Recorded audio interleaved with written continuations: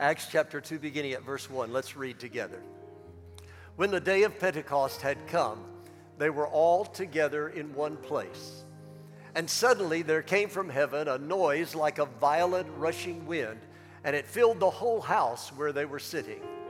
And there appeared to them tongues as of fire distributing themselves, and they rested on each one of them. And they were all filled with the Holy Spirit, and began to speak with other tongues as the Spirit was giving them utterance. Now there were Jews living in Jerusalem, devout men from every nation under heaven. And when this sound occurred, the crowd came together and were bewildered because each one of them was hearing them speak in his own language. They were amazed and astonished, saying, "Why, are not all these who are speaking Galileans? And how is it that we each hear them in our own language to which we were born? Parthians and Medes and Elamites and residents of Mesopotamia, Judea and Cappadocia, Pontus and Asia, Phrygia and Pamphylia, Egypt and the districts of Libya around Cyrene, and visitors from Rome, both Jews and proselytes, Cretans and Arabs, we hear them in our own tongues speaking of the mighty deeds of God." And they all continued in amazement and great perplexity, saying to one another, "What does this mean?" Now, Lord, open our hearts that we may hear what the Spirit will say to us in the midst of the preaching today. Give me utterance to proclaim truth boldly, clearly. Help me to say only those things that would be pleasing to you, and to just be quiet about those things that would not be pleasing to you. I lift up other life-giving churches, and I pray blessing upon them. And I pray for our loved ones not yet walking in right relationship with you, asking especially for sons and daughters who have wandered from the faith, that you will draw them back to you. Don't let one of them be lost, O Lord. Thank you for hearing our prayer. I pray these things today in the only name that matters, the matchless name of Jesus. Amen. You may be seated.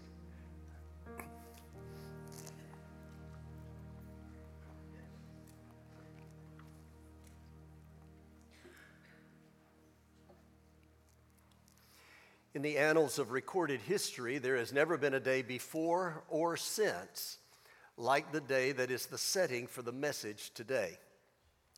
To be sure, it didn't start out to be anything unusual. In fact, it began in quite an ordinary fashion. Ever since the giving of the law at Mount Sinai, the Jews had been counting 50 days after Passover and the Feast of Unleavened Bread, and then assembling once again to celebrate the Feast of Weeks, called Shavuot, what we know as Pentecost. At this festival, they celebrated the first fruits of the harvest. At this festival, they celebrated the giving and receiving of the Torah. None of them, however, were prepared for the celebration that was to erupt on this day. Just 10 days earlier, 500 of the disciples of Jesus had walked with him to the Mount of Olives. His final instruction was for them to return to the city of Jerusalem and wait until they received the promise of the Father that he would send to them. Right in the middle of their conversation, he began to ascend into heaven. As they were intently gazing at him rising into the sky, two angelic beings clothed in white garments appeared and said in chapter 1, verse 11, "Men of Galilee, why do you stand looking into the sky? This same Jesus who has been taken up from you into heaven will come in just the same way you have watched him go into heaven." Well, with hearts filled with wonder and joy, they made their way back to Jerusalem. There they waited, and they waited, and they waited some more. They conducted a business meeting to elect Matthias to fill the place of Judas as a member of the apostolic leadership. Still, they waited. Let me just pause long enough to drop something in on you right here. Sometimes the most spiritual thing you can do is wait. When it comes to receiving the things of God, too many times we're in too big of a hurry. You know, we live in a culture that doesn't understand the value of waiting. We live for the right now, the immediate. Everything, it seems, is on a hurry-up schedule. In the church, we've sometimes forgotten that God isn't a computer operator. You don't press all the right buttons, hit enter, and out spits the right idea or the right answer. No, God is a farmer. He works in seasons. There is seed time and harvest. There's a rhythm to the way God operates. See, some of you, God has laid out a blessing for you, but you missed it because you were so impatient, you just ran right by it. These 120 followers of Jesus were in the upper room, and they waited. For 10 days, they waited. They waited until the day of Pentecost had fully come, and finally, their waiting was rewarded. The Bible says that everything changed suddenly. Just about the time you think you've settled down, and the way it is the way it's always going to be. Just about the time you've given up on anything being any different, suddenly. Suddenly, this day is like no other day in all of history. See, just when the disciples were beginning to lose heart, suddenly. Just when they were beginning to lose hope, suddenly. See, that's just like God. Just when you're convinced nothing's going to change, suddenly. Just when you're out of options, suddenly. Just when you're out of resources, suddenly. God never moves according to your timetable, but He's always on time. He never works according to your agenda, but He always accomplishes His purpose. With Him, it's always when the day has fully come. With Him, it's always in the fullness of time. See, you thought it should have happened a month ago, but suddenly. You thought it was going to be last week, but suddenly. You thought He had forgotten about you until suddenly. You thought He had abandoned you, then suddenly. You thought it was time to give up, but suddenly. I just want to stop long enough to say to somebody that will have ears to hear right now that it's too soon for you to give up, because God has a suddenly with your name on it.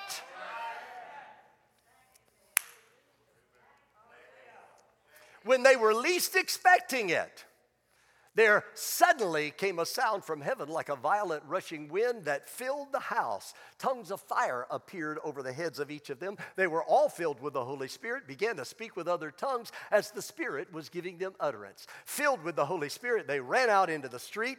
In Jerusalem, there were Jews from every nation known to man that were gathered for the observance of the feast, and they were amazed and astonished when they heard simple Galileans speaking foreign languages they had never studied or learned. Now, they weren't just speaking simple phrases, but they were using highly technical, expansive vocabulary, declaring in lofty terms the greatness of Almighty God. Being amazed and perplexed, the people started asking one another, "What does this mean?" And this is the same question that's being asked today when people witness the demonstration and the manifestation of the Spirit. What does this mean? Some of the people of that day did just what people do today when they don't understand something. They began making fun of it, mocking it. They began trying to find a rational explanation for it. They tried to equate it with something with which they were familiar. And the closest thing they could come up with, well, these men are drunk.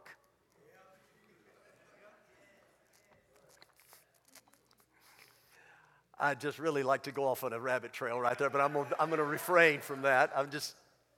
You have no idea the kind of restraint I'm exercising right now. Well, just when it looked like it was going to be utter confusion, Peter stood up in their midst, raised his voice, and began to tell them the meaning of this miraculous phenomenon. What does this mean? I'll tell you what this means. He says this doesn't have anything to do with being intoxicated. It's only 9 o'clock in the morning and the bars aren't even open yet. If you want to know what this means, he says, first of all, it means the completion of prophecy. Beginning in verse 16, Peter took them through the Old Testament, and he said, this is what was spoken of through the prophet Joel. And it shall be in the last days, God says, that I will pour forth of my Spirit on all mankind. Your sons and your daughters shall prophesy, your young men shall see visions, and your old men shall dream dreams. Even on my bondslaves, both men and women, I will in those days pour forth of my Spirit, and they shall prophesy. The outpouring of the Holy Spirit isn't some modern phenomenon. It isn't something that was dreamed up by a bunch of emotional misfits. It isn't something that was concocted in a back room by a group of radicals trying to create a new doctrine. This is something that has been in the heart of God from the very beginning. This is what he was talking about when he spoke through the prophet in Isaiah 41 or 44 and 3. For I will pour out water on the thirsty land and streams on the dry ground. I will pour out my Spirit on your offspring and my blessing on your descendants. This is the meaning of Isaiah 59 and 21. As for me, this is my covenant with them, says the Lord. My Spirit which is upon you and my words which I have put in your mouth shall not depart from your mouth, nor from the mouth of your offspring, nor from the mouths of your offspring's offspring, says the Lord, from now and forever. This is the meaning of Zechariah 12 and 10. I will pour out on the house of David and on the inhabitants of Jerusalem the Spirit of grace and of supplication. This is what John the Baptizer was talking about in Matthew chapter 3, verse 11. As for me, I baptize you with water for repentance, but he who is coming after me is mightier than I, and I am not fit to remove his sandals. He will baptize you with the Holy Spirit and with fire. When Peter quoted the prophecy of Joel, he recognized that the prophet was speaking during a dark time in the history of the people of God.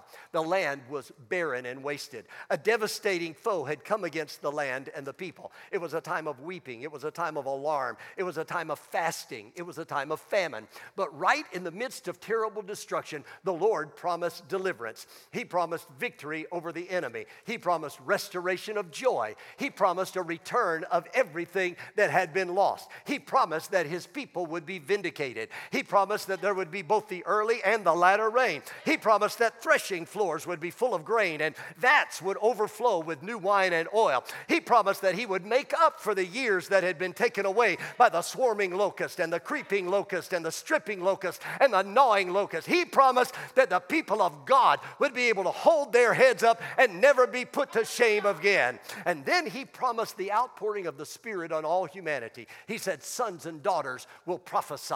Old men will dream dreams. Young men will see visions. And Peter proclaimed, this is that. What you're seeing is the completion of prophecy. God has honored his word. God has fulfilled his plan. This is the age of the Spirit in which we are living right now. It's part of the eternal purpose of God for the people of this world. In this generation, it's the completion of prophecy. Not only that, but then Peter says, if you want to know what this means, it means the confirmation of proof. In John 14:16, Jesus promised his followers, I will ask the Father, and he will give you another helper, that he may be with you forever. In John 16 and 7, he told his disciples, it is to your advantage that I go away. For if I do not go away, the helper will not come to you. But if I go, I will send him to you. In verse 33, Peter preached, therefore, having been exalted to the right hand of God, and having received from the Father the promise of the Holy Spirit, he has poured forth this which you both see and hear. The outpouring of the Holy Spirit is the witness that Jesus has indeed ascended to the right hand of the Father. The way you can know Jesus has accomplished his work on earth and is now fulfilling his high priestly role is because the Holy Spirit has come. See, as long as Jesus was on the earth, the Holy Spirit could not operate in fullness of power. But now that Jesus has ascended, he has sent the Holy Spirit. The manifestation of the Spirit is confirmation of proof that Jesus is who he claimed to be, and he has done what he said he would do. What does this mean? It's a completion of prophecy. It's a confirmation of proof. Then Peter says it's a connection of power. In verse 32, he said, this Jesus God raised up again, to which we are all witnesses. See, of all the benefits and blessings of the Spirit-filled life, perhaps none is as significant as this idea of power. It is through the Spirit that you are connected to the resurrection power of Jesus Christ. It is the Spirit who, first of all, gives the power to be who he calls you to be. See, whether you want to admit it or not, each and every one of us is in a battle. We're in a spiritual battle, and it's a strange kind of warfare. It isn't a conflict against a tangible enemy that you can reach out and touch. You're fighting and struggling against the corruption of the world that is trying to deter you from the plan of God. This spiritual battle, but the Bible teaches us, is an internal battle. That's what Paul is talking about in Romans chapter 7, verses 22 through 24, when he says, "For I joyfully concur with the law of God in the inner man, but I see a different law in the members of my body, waging war against the law of my mind, and making me a prisoner of the law of sin which is in my members. Wretched man that I am, who will set me free from this body of death?" It's an internal battle, but it's also a spiritual battle. That's why 2 Corinthians 10:4 says, "For the weapons of our warfare are not of the flesh, but divinely powerful for the destruction of fortresses." The battle is internal, it's spiritual, it's also an invisible battle. Ephesians chapter 6, verse 12 says, "For our struggle is not against flesh and blood, but against the rulers, against the powers, against the world forces of this darkness, against the spiritual forces of wickedness in the heavenly places." The Bible also says this battle is a fight of faith. That's why 1 Timothy 6:12 gives this instruction: "Fight the good fight of faith, take hold of the eternal life to which you were called, and you made the good confession in the presence of many witnesses." This battle is also a battle of lifestyle. Which lifestyle you're going to choose and which values you're going to live by. Are you going to live by the flesh, or are you going to live by the Spirit? Are you going to judge the Word by your feelings, or are you going to judge your feelings by the Word?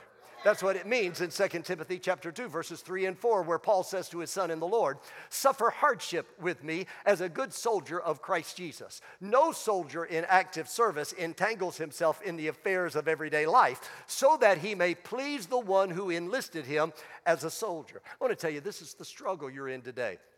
It's an internal battle, it's a spiritual battle, it's an invisible battle, it's a faith battle, it's a lifestyle battle. And in the midst of this battle, your spiritual enemy is trying his best to get control of your life. Now listen, the way he operates is he is a duplicator. See, he tries to copy every good thing that God has with a cheap imitation. He is a deceiver. He tries to deceive you into believing an error and a lie. He tries to deceive you into following the duplication of good things that really have an evil intent. He's also a defeater. He wants to get you into a state of defeat where you no longer see any purpose for living, where you no longer see any reason for being, where you have no meaning to life and everything is empty, and everywhere you turn, you see no hope. And this is where the coming of the Holy Spirit rises up as a connection of power. When He is given control of your life, then you are the one who is enabled to defeat everything that the devil has to offer. God has given a spiritual strategy to overcome the evil one. The Holy Spirit has been given so that you can understand this spiritual strategy. This strategy is outlined in Ephesians chapter 6. The Apostle Paul writes in that chapter that you're going to have to learn to live by the Spirit that is within you. In verses 10 and 11, he says, "Be strong in the Lord and in the strength of His might." Then he says, "Put on the full armor of God, that you may be able to stand firm against the schemes of the devil." Then in verses 13 and 14, he says to stand your ground, and having done all you know to do, just stand.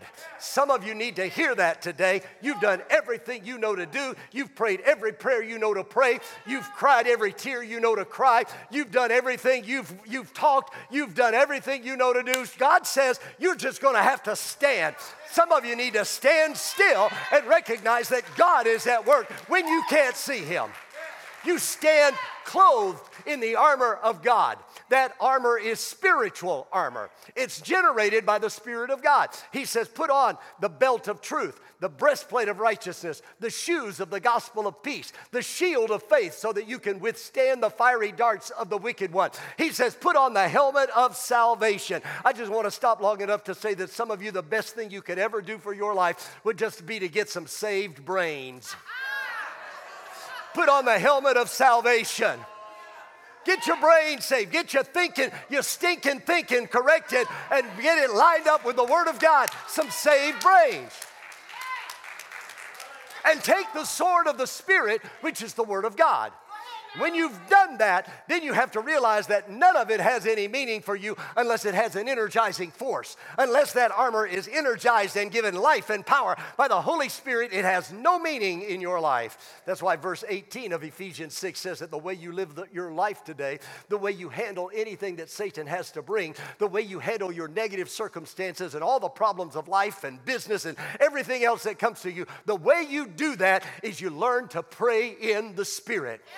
But you don't pray just any kind of prayer. You don't pray meaningless words and vain repetitions. You pray on all occasions with all kinds of requests and petitions. With this in mind, you are alert and you continually pray for the saints under the intercessory work of the Spirit. Because when you pray in the Spirit, power is generated, and then you live out your life as an overcomer. Listen, if you want to solve that problem of sin that keeps plaguing you, if you want to solve that problem of sickness, if you want to solve that business problem, if you want to solve that family problem, if you want to solve that relationship problem, if you want to solve that personal problem, then you need to be filled with the Spirit. The Holy Spirit is the Spirit of power.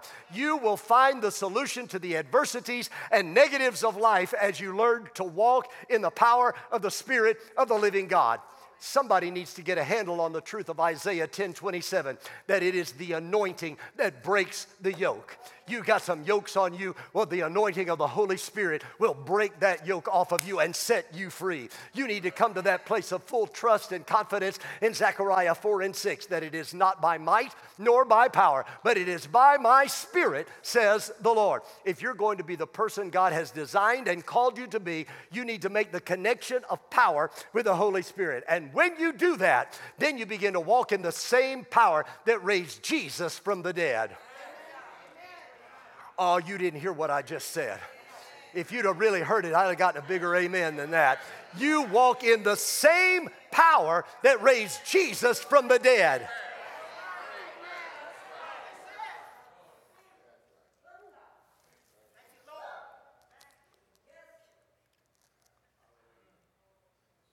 I feel like I've been preaching about 90 mile an hour in a 45 mile an hour speed zone.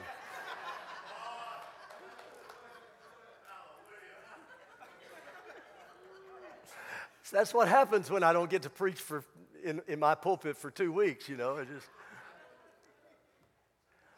Not only does this connection of power give you the power to be what He has called and designed for you to be, but it also gives you the power to do what He calls you to do. Let me tell you, the purpose of the fullness of the Spirit isn't just so there is a demonstration of supernatural signs. It isn't just for your personal blessing and edification. The purpose of the connection of power is so you can be effective in service for the kingdom of God. See, Jesus said, "You shall receive power, and you shall be my witnesses." The tongues of fire that set over the heads of those 120 believers in the upper room were an indicator of the fire that was ignited in their hearts. That fire manifested itself not just in an ability to speak in other tongues, but in a blaze of enthusiasm and zeal and energy for the work of the kingdom that all the might and power of Rome could not extinguish. Let me let you in on something. When God saves you, it isn't just to keep you out of hell. He saves you to function in the family of God. He saves you to fill a role. He saves you for divine purpose. The way you're going to be enabled and equipped to effectively do the job to which He's called you to do is to be filled with the Spirit. Jesus told the disciples, "You're going to be my witnesses, but don't even begin until you're filled with the Spirit." Don't even try to do the work of the kingdom without the anointing of the Spirit. One of the biggest reasons churches aren't any more effective is because they keep trying to do the work of God according to the ways of man, and it never works.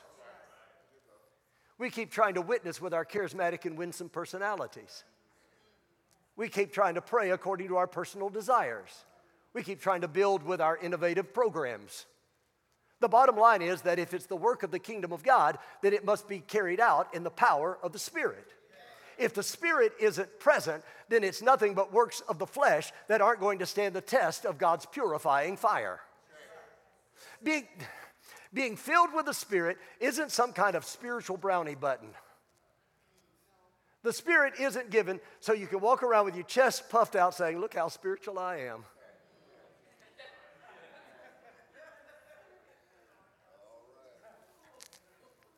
The Holy Spirit is given because God has a job for you to do in His kingdom. And the only way you're going to effectively do that job is if you do it in the power of the Spirit. So what does this mean? Well, it's a completion of prophecy. It's a confirmation of proof. It's a connection of power. Finally, I want you to see it's a continuation of promise. Peter came to the end of this message and he said in verses 38 and 39, repent, and each of you be baptized in the name of Jesus Christ for the forgiveness of your sins, and you will receive the gift of the Holy Spirit. By the way, that's the proper order. Some people are trying to receive the gift of the Holy Spirit without the repentance part. It doesn't work that way.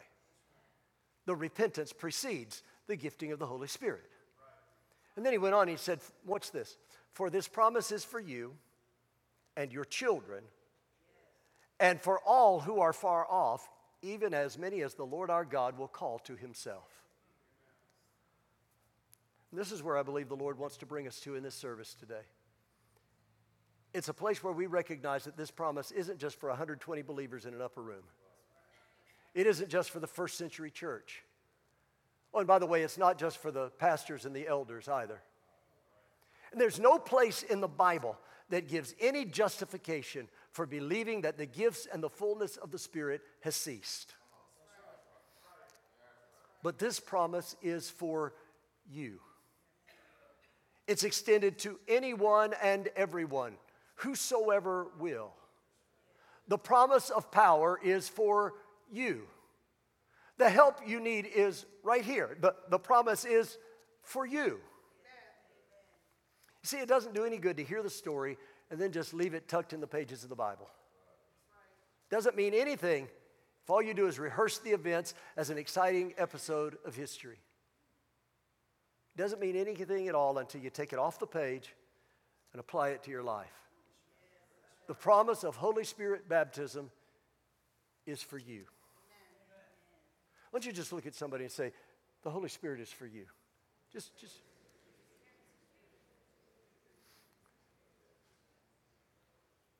He's talking to you today. Yeah. The Holy Spirit is for you. Over the last couple of weeks, the Lord's been dealing with my heart about a practice that we used to observe in church. I remember growing up in church, and it was a common occurrence, but we've kind of gotten away from it. It's the practice of coming to the altar and seeking the Lord. You know, we spend time praying for one another, we minister to one another, we call on the Lord for our needs. But we've kind of gotten away from just coming into the presence of the Lord to seek His face.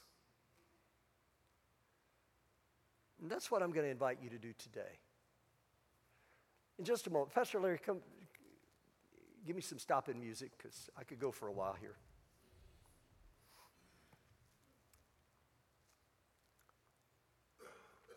In just a moment, I'm going to ask us to stand, and then I'm going to ask everyone in the building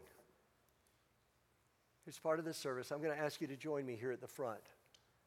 Probably don't have room for all of us to kneel, but we can come together. What I want to do in this is, this is a time to draw near to the Lord. Just pour out your heart to Him. Whatever's on your heart. We'll pray for you if you need prayer. But the most important thing that can happen right now is for you to make a God connection. And instead of asking for your laundry list of needs, just ask Him for more of who He is to be activated in your life. Press into His presence. Tarry in His presence.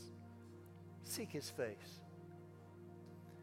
You know, a lot of times we've gotten this idea that the altar, which is what this is going to represent to us today, we think about the altar being the place of blessing. We come forward and we pray to get our blessing, get our needs met. There is some of that happens. But if you look at the original idea of the altar is a place of sacrifice. Right. The altar is a place where we lay ourselves before the Lord and say, Lord, it's not really what I'm looking for. It's not my will. It's not what I'm pursuing. It's what do you want in my life? It's a place of surrender. So would you stand with me, please? And I'm just going to ask you to make your way to the front. And let's spend some time in prayer. Let's make this a house of prayer. Let's make this a time where we just seek the Lord. Lord, do something in my life today. If you've never been filled with the Holy Spirit, that might be a great prayer, a great starting place for this prayer. Lord, fill me with your Spirit. I need to be baptized in your Spirit. I need the power of the Holy Spirit working in my life. But Lord, what would you have me to do? How do you want me to respond? How do you want me to behave? What is it in my life that you're looking for? Kind of move in a little bit, would you please, so the people in the aisle can get down. Thank you. Thank you for cooperating with this. Thanks for working with me today. I know we don't do this a lot. We haven't done this in a long time. And I'm not going to lead the prayer. This is time for you to pray, talk to the Lord. Would you just take a few minutes and just seek the face of the Lord today? Let's do that.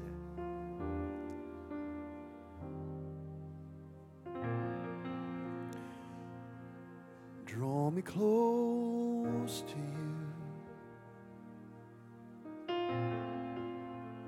Never let me go. I lay it all down again to hear you say that I'm your friend. You are my desire. No one else will do, 'cause nothing else can take your place. To feel the warmth of your embrace. Help me find the way, bring me back to you. Hear our prayer this morning. You're all I want. Oh Lord, you're all I've ever needed. You're all I want. Help me know you are near. You're all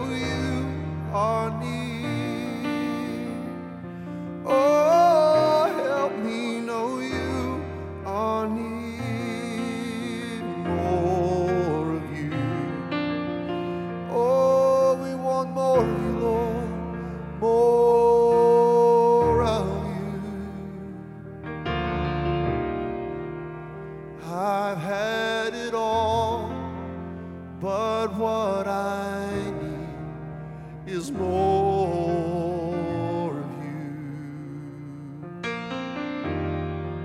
Of things I've had my fill,